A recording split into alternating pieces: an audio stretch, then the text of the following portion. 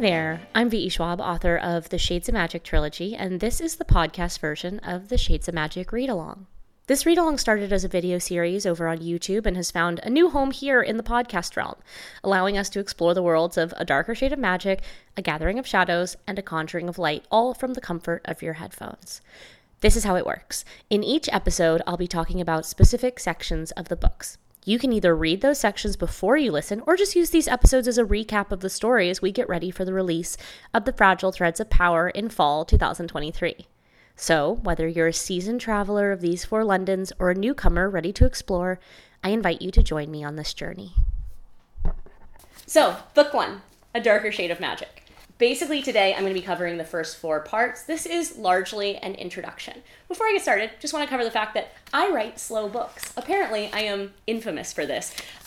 Some people like it, some people don't, but what I mean when I say slow books is that the first 100 pages or so are really an introduction to the story, to the world, to the characters. Now, I believe in this because I want you to think about reading a story like this as playing a game. And in order to play a game, you have to understand the rules of the game, you have to set the board for the game, you have to get ready. So these opening parts that we're going to discuss today are really setting the board for the game that we're going to play so that we care as readers about the outcome. Now, before we get started, a quick primer. I love portal fantasy novels, but one of the reasons that I've struggled with them in the past is I don't love maps. I don't love the idea of having to like do homework or learn in any way before I start reading a story. I just want to read the story. And so one of the things I wanted to do when I started brainstorming the Shades of Magic series is instead of creating 4 different worlds, I wanted to create one world 4 ways. So you only had to hold the geography of one landscape in your mind. The details set over it would change, but the bones would stay the same. So instead of having 4 worlds that you kind of need to learn about, you really only need to learn about one, and that's London. Now there are 4 Londons in this book. There's Grey London, which is essentially our London, circa 1819. No magic and a lot of coal smoke. There's Red London, which is the world where magic has thrived. There's White London, which is a world that has starved itself by trying to confine and contain magic. And there's Black London, which was originally so powerful that people let magic into their hearts and minds and souls, and it essentially devoured everything. Now, there was a time several centuries ago in this series where those Londons were connected. London was kind of a doorway, a place, because the Thames River or the Isle, it's called in Red London, or the Silt in White London, these places were sources of magic that allowed these doorways to happen, and anyone who had any magic could go through them. But Black London, as I said, the power became so strong that essentially created a plague. It consumed itself. It created a fire that could not be stopped. And the other 3 worlds threw up walls. They essentially sealed themselves off from each other. And now, at the start of this story, the only people who can move between these 4 iterations of London are called Antari magicians. Now, people have magic in all of the worlds except for Grey London, which is a place that magic forgot, but their magic tends to be elemental. They can do spells, but everything comes down to a foundational element, whether it's earth and stone or wind or fire or water or bone. Bone is forbidden, though. But Antari magicians are unique because in addition to controlling every element, most people can only control 1. A very lucky can control 2. Every now and then you get 1 person who can control 3. Antari magicians can control all of them, but in addition to that, their blood can do extraordinary feats. Their blood can turn things to stone, can seal places, can open them, can create doors between worlds. So at the point in the story that we're coming in, there are still 4 worlds. Black London cannot be accessed. White London has essentially starved itself. Red London has worshipped magic and in turn has thrived in abundance. And Grey London, our London, has simply forgotten magic. And the only figures who can move between those worlds now are these Antari magicians, of which there are only 2, Kelmaresh and Holland Vosek. Without any further ado, we are going to start part 1. Part 1 is the Traveler. Fun fact that the original name for A Darker Shade of Magic was Traveler, but we had just published Vicious, which nobody could figure out how to spell. And Traveler is a book that, and A Darker Shade of Magic is a book that was originally being published in the US, but it's set in London. In American English, Traveler is spelled with one L. And in British English, Traveler is spelled with two L. And after about 3.5 months, nobody could agree on the spelling of Traveler, and I was told I had to pick a different title for the book. Now, chapter 1 of part 1. Kell wore a very peculiar coat. It had neither one side, which would be conventional, nor two, which would be unexpected, but several, which was, of course, impossible. The first thing he did whenever he stepped out of one London and into another was take off the coat and turn it inside out once or twice or even 3 times until he found the side he needed. Not all of them were fashionable, but they each served a purpose. There were ones that blended in and ones that stood out, and one that served no purpose but of which he was just particularly fond. Kell wore a very peculiar coat. This has become one of my best known opening lines. It's also one of the very first things that I wrote for the entire book. I remember being in Edinburgh with my friend Rachel Hawkins in 2013, sitting in a little Airbnb when I wrote these opening lines. Now, in chapter 1, we meet Kell.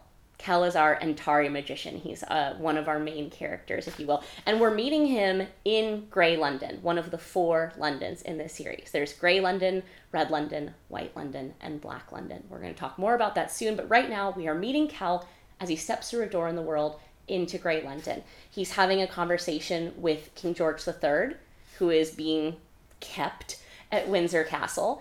And what's really important about this scene is not only are we meeting Kell the magician, but we're understanding a little bit of who he is as a person. He's deeply earnest and he's deeply respectful towards people who have respect for him.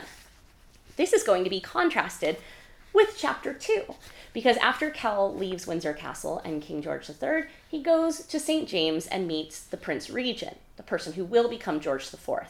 And his relationship with these 2 kings, these 2 rulers, is extremely different.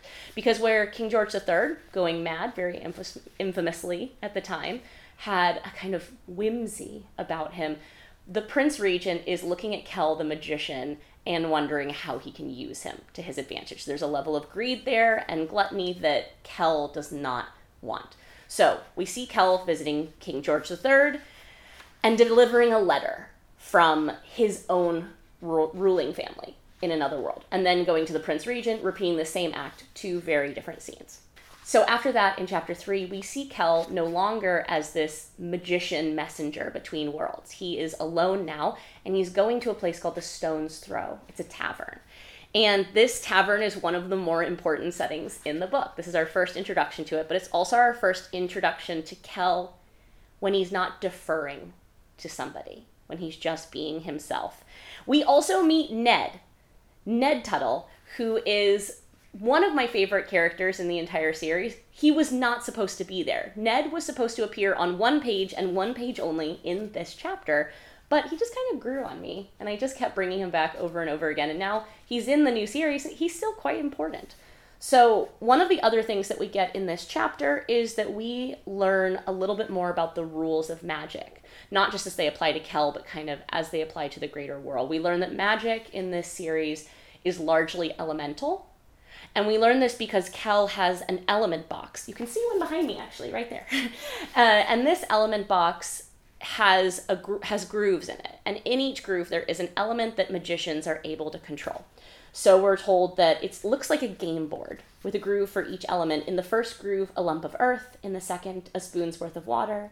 In the third, in place of air, sat a thimble of loose sand. In the fourth, a drop of oil, highly flammable.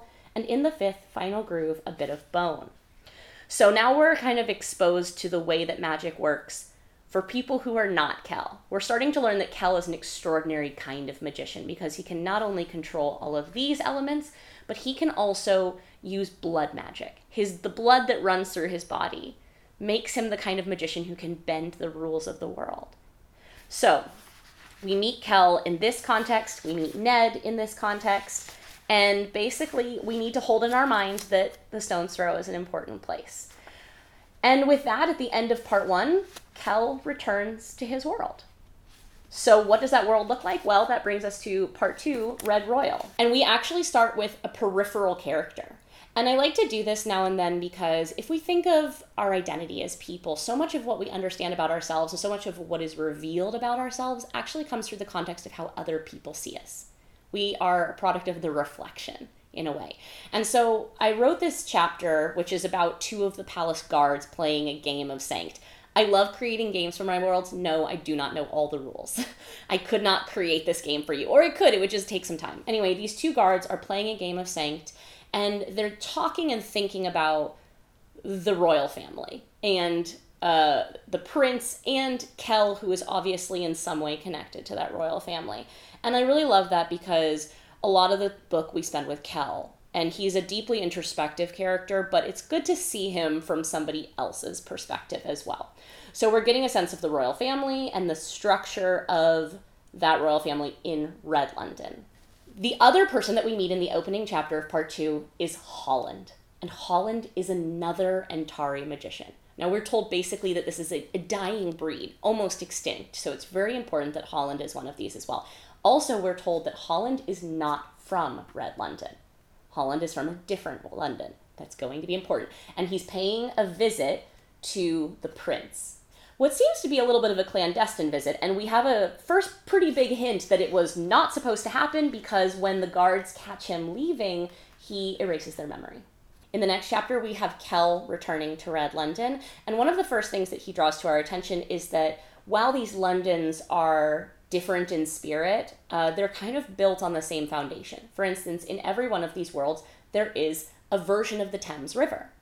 But the Thames River goes by a different name and is changed based on the relationship to magic in that world. It's a source of power. So while in Grey London, the Thames River just looks bland and like water and a bit murky, in Kell's London, in Red London, it literally glows crimson with magic. In White London, it has frosted over. So yet another kind of visual shorthand to help us keep the different worlds separate visually in our mind. So Kell returns to his world, and we see the local reaction to him. While he was a stranger in Grey London and no one really noticed him, in his London he is basically worshipped or feared. The 2 go hand in hand, and he hates the attention. As Kell returns to the palace and is welcomed into the royal family, we see his relationship with the king and queen, but most importantly, we are introduced in person to Prince Raimaresh. And regardless of Kell's standing in the royal family and how he's treated, his relationship with Rai is one of the most important ones in the entire series, because even though they are not blood relation, even though Kell is technically an adopted son who's really he sees himself as more of a possession than a prince, a weapon of the royal family, Rai sees him as a brother, treats him as a brother, and this is deeply, deeply important. I also forgot how young and naive Rai is in this book, especially in our first introduction to him as I was working on Threads of Power. I was like, oh wow, we have really done so much to you, Rai. I'm so sorry. But he's really lovely and young and whimsical here, and he's talking about his birthday, and he just has a lot of joy. Don't worry, we're going to strip it all away. We're going to make sure that he goes through it. Everyone in this book is going to go through it. We learn something really important in his interaction with Rai, though, which is as the king and queen leave, Kell is left alone with Rai, and we discover that Kell has been doing something illegal. We first glimpsed it when he was in Grey London, in the tavern, in the Stone's Throw with Ned. There was also a collector there who wanted to purchase something off of Kell, and Kell traded the element box that I was talking about for a music box, a token from Grey London. And what we learn in this conversation between Kell and Rai is that that is heinously illegal. It is extremely forbidden to move any object between the worlds, because at some point, Black London had the most magic and all of the worlds were connected, and it spilled over and it could have hurt everyone. And this has happened centuries ago. The worlds were locked down, severed from each other. Now Kell, the Antari, are the only people who can travel between those worlds, and it is explicitly forbidden to move anything contraband, anything but those letters that he's carrying between the worlds. And yet Kell has been doing this. Kel has been doing it for long enough that Rai has told him he really needs to stop, and Kel has ignored him, and it obviously is tied up with his conflicting feelings about his relationship to the royal family and his desire to act out in some way. It's a self-destructive trait, but it's going to be deeply important to our plot that Kel tends to come into possession of things he should not have. And we know this because not only does Rai tell him he has to stop, but Kel then leaves the palace and enters a secret room that he keeps in the city that is essentially like Howl's bedroom from Howl's Moving Castle. It is a treasure trove of things he is not supposed to have. All of them mundane. We're not talking about weapons. We're not talking about articles of immense power. We are talking about things as simple as a music box, a chess piece. We learn a few really important things when Kel is in his little nook with all of his trinkets. One is that he's obviously still taking stuff. Two, the things that he's taking are not weapons. They don't need to be articles of extreme magic or power. They just delight him in some way. They're more symbolic of this need to rebel, even though he recognizes it as self-destructive. We also learn that he has no memory of his young childhood, that he was essentially brought to the palace when he was 5 years old, and he has a scar on the inside of his arm that is from a spell that erased his memory from the time before that. We learn that Kel is not even his name by birth. It's the letters KL, which were on the only article that was brought with him, which is a small knife. Lastly, and also very importantly, we learned that Antari magicians are not descended from each other. That magic in this world is either, you can believe it's arbitrary, or you can believe that it's based on some deeper meaning that we don't understand. A strong person does not beget a strong person, or a weak person beget a weak person in terms of magic. And we know this because the king and queen are both extremely powerful magicians, and the prince, Rai, Kel's adopted brother, has no magic to speak of, which is itself a plot point that we will get to. And Kel is, of course, an extraordinarily powerful magician, but he knows that his parents wouldn't have been, because magic doesn't flow through the bloodline in that way. Anyway, he goes to sleep in his little Howl's Moving Castle-esque bedroom nook full of trinkets, and we pivot to part 3, Grey Thief. And fans of the series will know who we are going to meet now, because we are going to meet none other than Delilah Bard. In fact, the opening line of part 3, chapter 1, is Lila Bard lived by a simple rule. If a thing was worth having, it was worth taking. Now, I usually try and create mantras for my characters. This is one of those mantras. And then the goal over the course of a book or a series is to get that character to care about something else enough that they break the mantra that I set for them. This is kind of, though, the initial mantra of Lila's life. If it's worth having, it's worth taking. So we are introduced to Lila Bard as a 19-year-old thief on the streets of Grey London, our London. She is dressed up as a man, which is also important that she can pass for one. And she is pretty good at finding trouble. We also know that the police are looking for a thief that definitely fits her description. She finishes a heist. She ends up with a pocket watch that she's quite excited about, and she retreats to her current place of residence, which I completely forgot about. I, in my mind, thought she had always been at the Stone's Throw Tavern, where Kel was. We're going to come back to that. But no, it turns out I completely forgot that before she lived at the Stone's Throw Tavern, she resided on a dilapidated ship in the bay known as the Sea King that is owned by a nefarious man named Powell. Lila returns to the ship, and we learn that essentially Lila's great dream in this life is to be a pirate. And really the only difference between a pirate and a thief is that one has a boat. So she's like, I just got to get a boat, and then I'll be a pirate. She is living on this dilapidated ship in a dilapidated room, and Powell comes in and is basically like, give me my cut from whatever you took today, and Lila doesn't have much of it. A fight ensues, a struggle ensues, and Lila stabs him to death.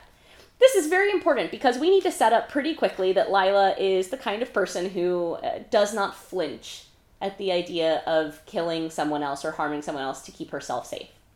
That's the way that she moves through the world. She does not have much choice. She does not have a family. But she no longer has a good place to stay either, because after killing Powell, she sinks the ship. So now she is out of luck and she needs to find a place to stay, and that is how we return to the Stone's Throw. The Stone's Throw being the tavern that Kell visited when he was in London.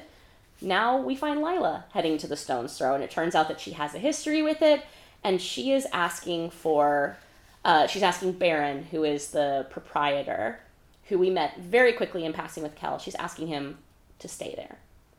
Of course, she's not asking for a handout or a favor, she's just saying, I'll pay for it, and he basically has a very parental mien to him, and he lets her stay. She doesn't want to think that she's staying for any long length of time. She is convinced that she is just one good haul away from being able to stand on her own 2 feet. But we essentially put Lila Bard now in the Stone's Throw. This is going to be important. And with that, we head to part 4, White Throne. And like I say, I know that these opening 4 parts are a large amount of introduction. But I really do believe that in order for you to care about these characters and care about this story so that you're invested in the ending, you need to have the underpinnings of why you should care, of what makes these people tick.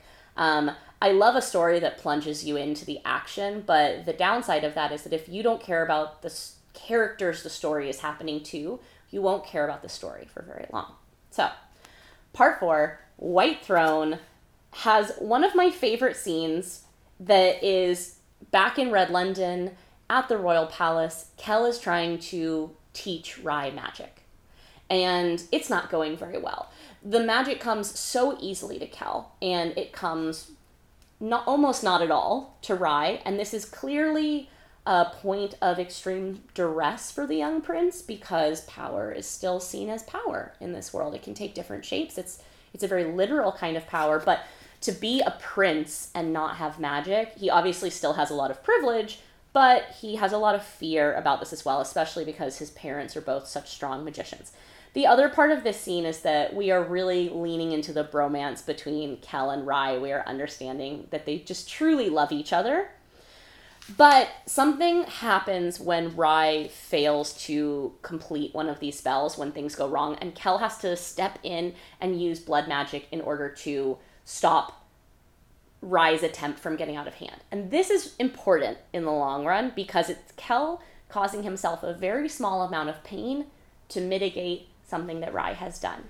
And Rye is extremely sensitive to the idea of Kell being in pain because of him, really of anyone being in pain because of him. Those who have read the series know that this is going to be a massive theme and a massive source of conflict and love between the 2 brothers, that one is always going to feel indebted to the other.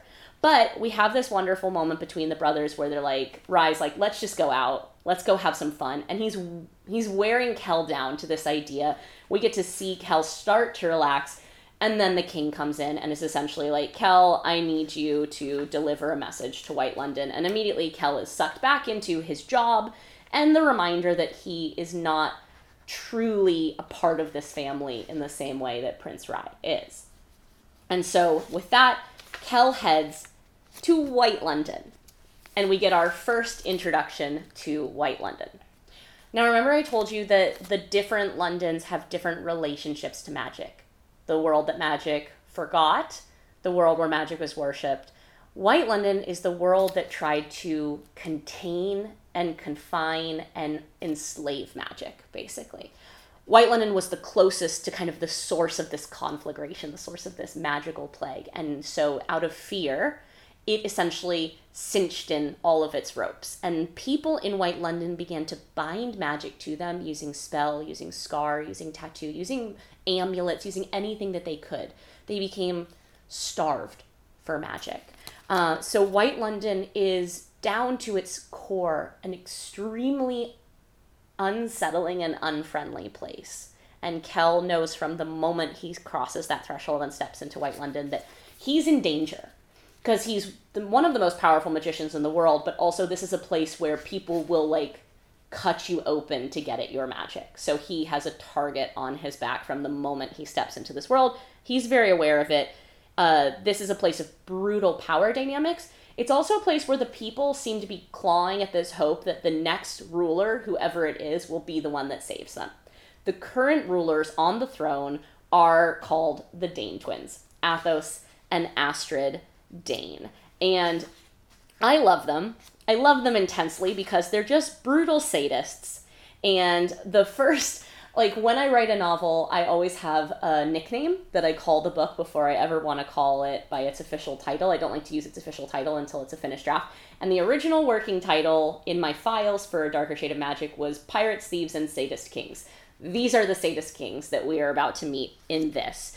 And in this opening chapter, as Kell is heading towards the White Royal Palace, we meet up with Holland again. We have our first interaction between Kell and Holland, the two Antari magicians, two very different personalities.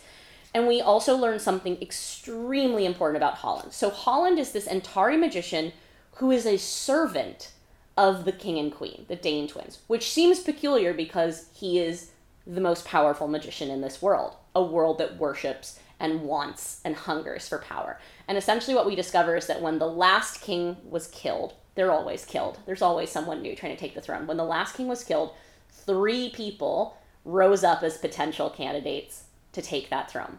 It was Athos Dane, Astrid Dane, my Dane twins, and Holland. And essentially working together, the Dane twins overpowered Holland. They caught him and they bound him using dark magic. So he is in a position of servitude unwillingly. This is very important. So we meet up with Holland, and Holland escorts Kell to the fortress, the Dane twins. Of course, it's not a palace. It's more of a castle. It's more of a fortress. It's a brutal place because this is a brutalist landscape. And we meet Astrid Dane, who is waiting for Kell. And Astrid Dane, I think you should think of her like Tilda Swinton or Cate Blanchett, but like just much, much meaner, obviously. And she's very scary, and I love her. And writing her and writing her in Athos was a lot of fun in a morbid way.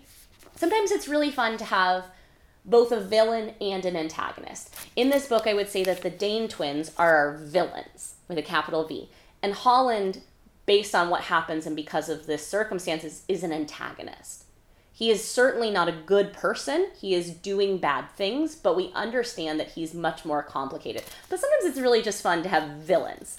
And that's what our Dane twins are. In fact, in the next chapter, we meet Athos Dane. Athos Dane is currently torturing somebody. Just like pretty straight up torturing somebody who did not kneel deeply enough to him when he was out traveling the city. This is really Athos Dane's kink, and we are just living in his world for a moment. But we also, Holland comes to fetch Athos because Kell has arrived at the palace. And we get a moment between Athos and Holland. It's an often quoted moment where Holland takes in the sight of this person who's being tortured. And Athos says to him, he suffered, but not like you. No one suffers as beautifully as you. This is a very dark relationship. If you're reading the series for the first time, welcome to fan favorite Holland in all of his tortured glory. Be sure to stick around. So chapter 4, we have the dynamic between the Athos and Astrid Dane and Kell and Holland. We have 2 rulers and 2 Antari. And what's most important about the scene is not that Kell is delivering a message. What's most important is seeing the way that these Antari magicians are treated differently by their respective rulers. So remember, even though Kell is not the true son of the king and queen in Red London, he's still taken care of. He's still treated kindly. Holland is the exact opposite. Holland is treated brutally. Holland is bound by a curse, essentially, that Athos has put on him, and Athos takes every possible opportunity to show that off by forcing Holland to do things against his will. It's really important because the idea behind it that makes Kell viscerally uncomfortable is that they could have so easily been born into each other's worlds. What would Kell's life have looked like if he had been born into White London instead of Red? And it's a really important reminder that like these are 2 magicians of equal power put in extremely different places by chance and circumstance. And every time Kell feels the urge to judge Holland, which he does a lot, we are reminded that like Holland is trying to stay alive and survive in his climate. So Kell gets out of that palace as quickly as possible. Unfortunately, he has gotten a little drunk while there, which is a terrible idea. It is not a safe place, as we've established. This is a London that would eat him alive very happily just to get at the magic in his blood. And he has a revelation leaving the palace and walking through this city, slightly drunk at night, bad choices, Cal, that he needs to basically just become good. He needs to stop stealing shit. He needs to stop smuggling. He needs to just, like, be a good member of the Red Royal family. He's not going to do anything bad ever again. He's done. His smuggling ways are done. And of course, the moment he comes to this revelation, somebody tries to get him to smuggle something for them. And he refuses at first. But they essentially prey on his good nature, and they beg him, and they basically say that before the walls closed between the worlds, they had a relative. They were separated across these worlds. They're trying to get something back to him. Kel does not buy this. We should certainly not buy it. Our red flag should be going up all over the place. But by the end of the scene, Kel has come into possession of a letter he is meant to deliver to a place in Red London, and a piece of payment. A piece of payment he has been warned not to open because White London is such a hungry place. And Kel, so ready to be rid of White London, does not think enough about these two items that he has been given, which he is not supposed to take between worlds, and he leaves. And that is where we stop this first section of the reading. So, a lot of introductions have been made. You have met Kel Maresh, our Antari magician from Red London. You have met Holland, our Antari magician from White London. You have met Lila Bard, who is a thief from Grey London. You have met royal families. You have met people who will become heroes and villains. And you have had the first hint of a locational cross with the Stone's Throw being a place that both Kel and Lila have visited. But so far, the paths in this story have not crossed. They are just about to, and you will have to tune in next week to get to that section with me. In the meantime, talk in the comments. Leave questions, leave thoughts. I will be skimming through and answering what I can and chatting with you all, and I hope that you tune in next week.